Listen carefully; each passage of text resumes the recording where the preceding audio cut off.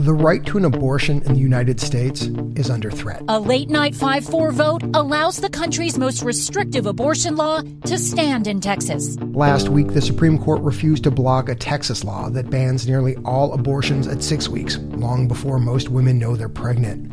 That inaction has halted most abortion procedures there, and while it's the most recent blow to abortion rights, it's far from the first. In 5 Alabama cities today, outrage. The Missouri Senate passed a bill today. Georgia has passed one of the most restrictive abortion policies in the country. And it may not even be the most important. When the Supreme Court reconvenes this fall, the justices will hear a case out of Mississippi that some worry may spell the end of a federal right to an abortion.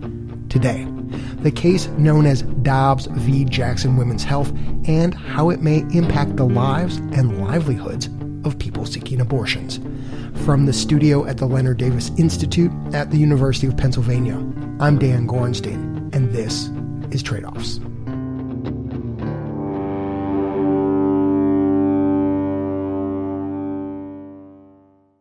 For going on 30 years, the Supreme Court has allowed states to restrict access to abortion in all kinds of ways. But the court has never allowed any state to ban abortions before a fetus is considered viable, meaning it can live outside the womb without medical help. Lori Sobel says that may be about to change. This is the first case asking the court whether a state can ban all abortion procedures before a fetus can survive outside of the woman's body. Lori is an attorney and associate director of women's health policy at the Kaiser Family Foundation. The Mississippi law in question would ban abortions after 15 weeks. A fetus is generally considered viable at around 24 weeks. Lori says the case has two major legal ramifications. First, the court could eliminate the current pre-viability protection. It would open the door to states being allowed to ban all abortions at a certain gestational period in pregnancy. And then we would see probably a lot more states trying to pass those bans and get to the Supreme Court to say, is our 10-week ban okay?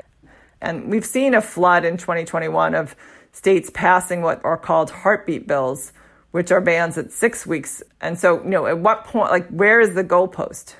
Even if the justices rule there's a constitutional right to an abortion, the pre-viability window could shrink from around 24 weeks to something much smaller. And that's the second shoe to drop. In the 1992 case, Planned Parenthood versus Casey, states were given the power to regulate abortions as long as the regulations didn't place an undue burden, basically a substantial obstacle, blocking a woman's ability to get an abortion. Lori says Mississippi is arguing their law is not an undue burden. They claim that the law does not impose a substantial obstacle to a significant number of women seeking abortions.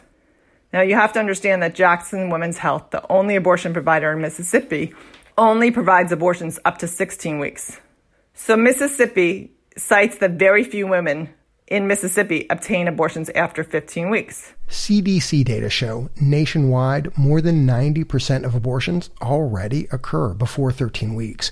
So on first blush, maybe a ban after 15 weeks is less restrictive than it may seem. But that 90% number can be misleading, says Lori. That's because it captures the people who manage to get around all the obstacles. It misses all those who get blocked by the restrictions, head out of state, or struggle to pay for the services. Each person has a constitutional right to obtain an abortion before viability. So it doesn't really matter if most people can get it if one person is not able to obtain services during the time period in which they're constitutionally entitled to get that service. And if the court agrees with Mississippi that the law is not too burdensome, Lori says it's likely other states will rush in to make it even harder to exercise this constitutional right. When we come back, the long-term impacts of carrying an unwanted pregnancy to term and the fallout from the new Texas law.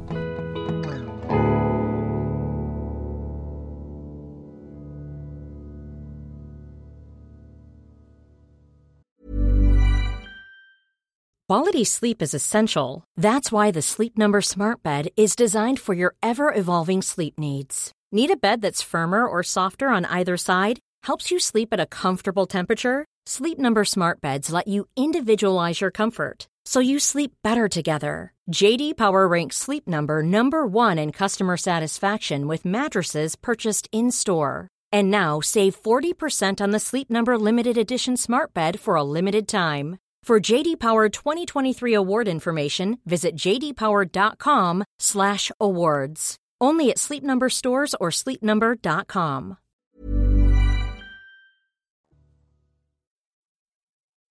Welcome back. We're talking with two women's health experts from the Kaiser Family Foundation about the upcoming Supreme Court case, Dobbs versus Jackson Women's Health. The ruling could trigger a chain reaction of heightened abortion restrictions and clinic closures nationwide. We spoke with attorney Lori Sobel. Now let's bring in Alina Salganikoff, who is the director of women's health policy at KFF. Alina, in quiet moments when you find yourself driving to the store, taking a walk, who do you imagine is the most likely to be impacted by this? Without a doubt, it is low-income women and young women are the two, I think, that are going to be the most impacted because it's going to be very difficult for them to travel out of state to get the money to do that.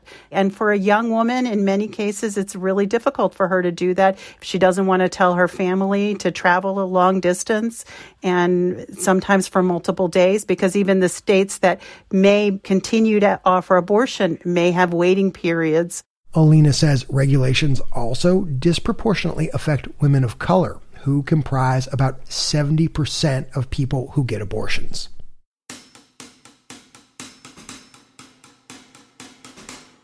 Often, abortion ends up being a discussion about science, laws, or ethics. But I'd like to talk a little bit about economics. There's a 2020 study from the University of Michigan that analyzed 10 years of credit data from women who carried unwanted pregnancies to term.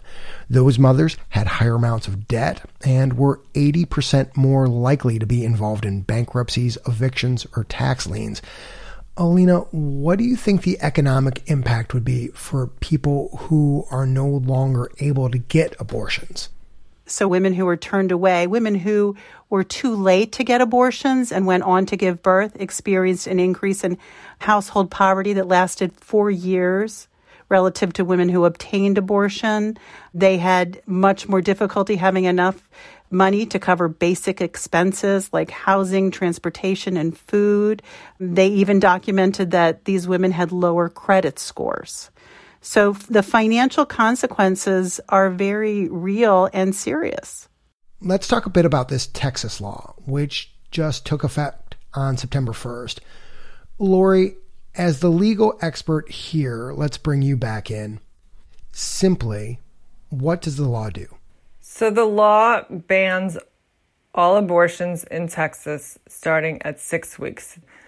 And what's unusual about the law is that instead of the state enforcing this ban, they have allowed individuals, any individual who does not work for the state or local government in Texas, can enforce this law by suing anyone who either directly provides an abortion after 6 weeks or helps in any way someone who is getting an abortion.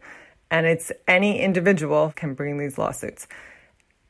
The person being sued has a fine of starting at $10,000 and then could also be liable for the legal fees of the person bringing the lawsuit if that person is successful. And have we ever seen a law like that before? No, we've never seen a law like this before.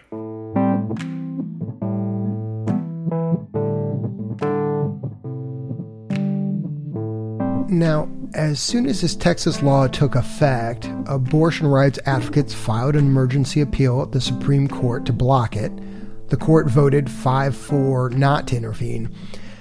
I'm curious, Lori, this seems like such a controversial law with all sorts of ramifications. Is it unusual for the Supreme Court to not weigh in a situation like this? And I'm not talking just about abortion, but just in general.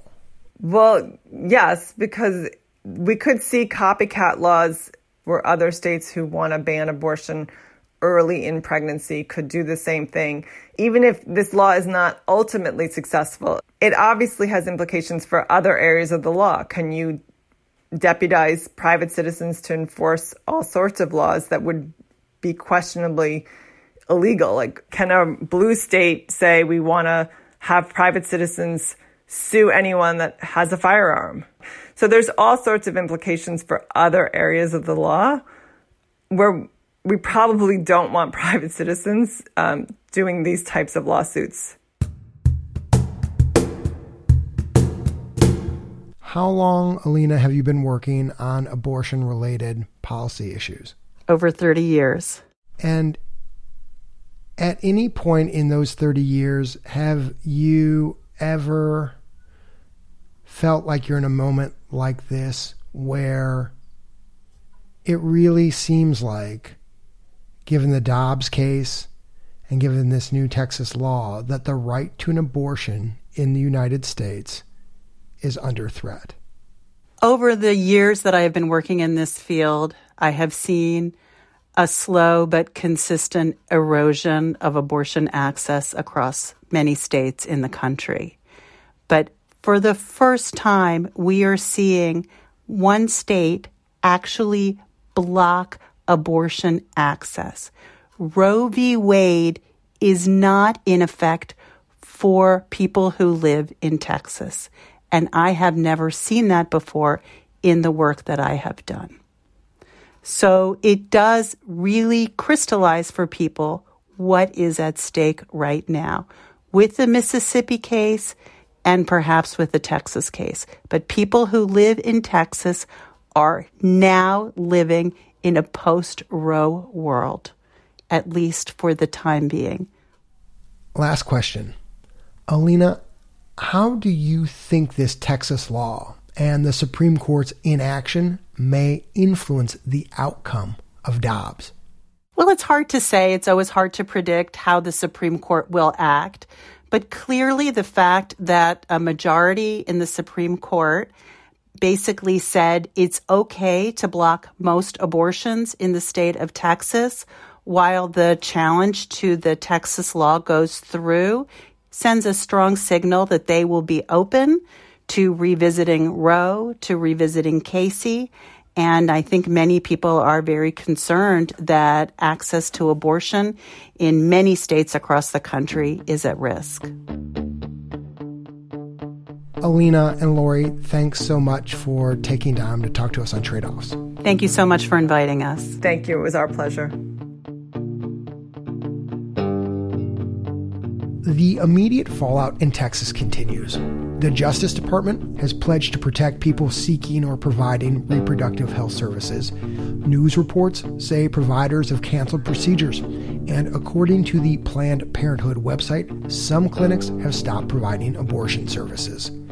The Supreme Court has yet to schedule oral arguments for the Mississippi case. A decision is expected next June. I'm Dan Gorenstein, and this is Trade-Offs.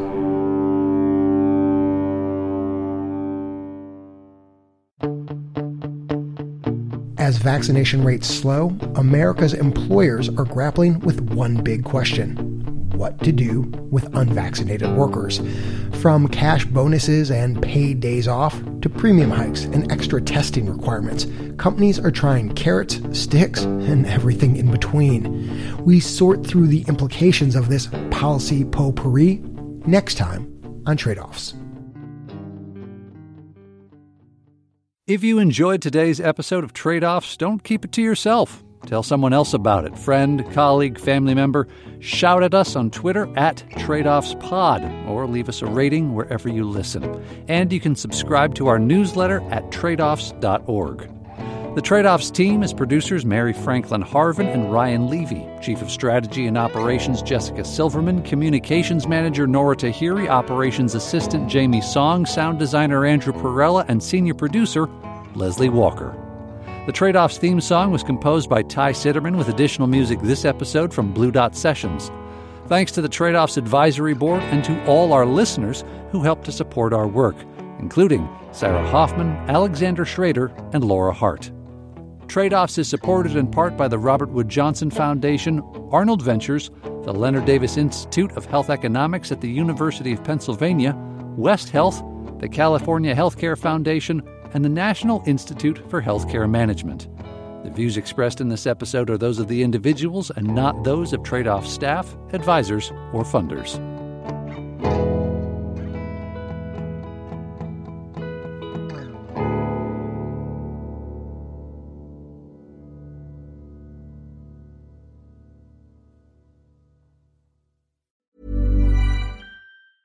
Even when we're on a budget, we still deserve nice things. Quince is a place to scoop up stunning high-end goods for 50 to 80% less than similar brands.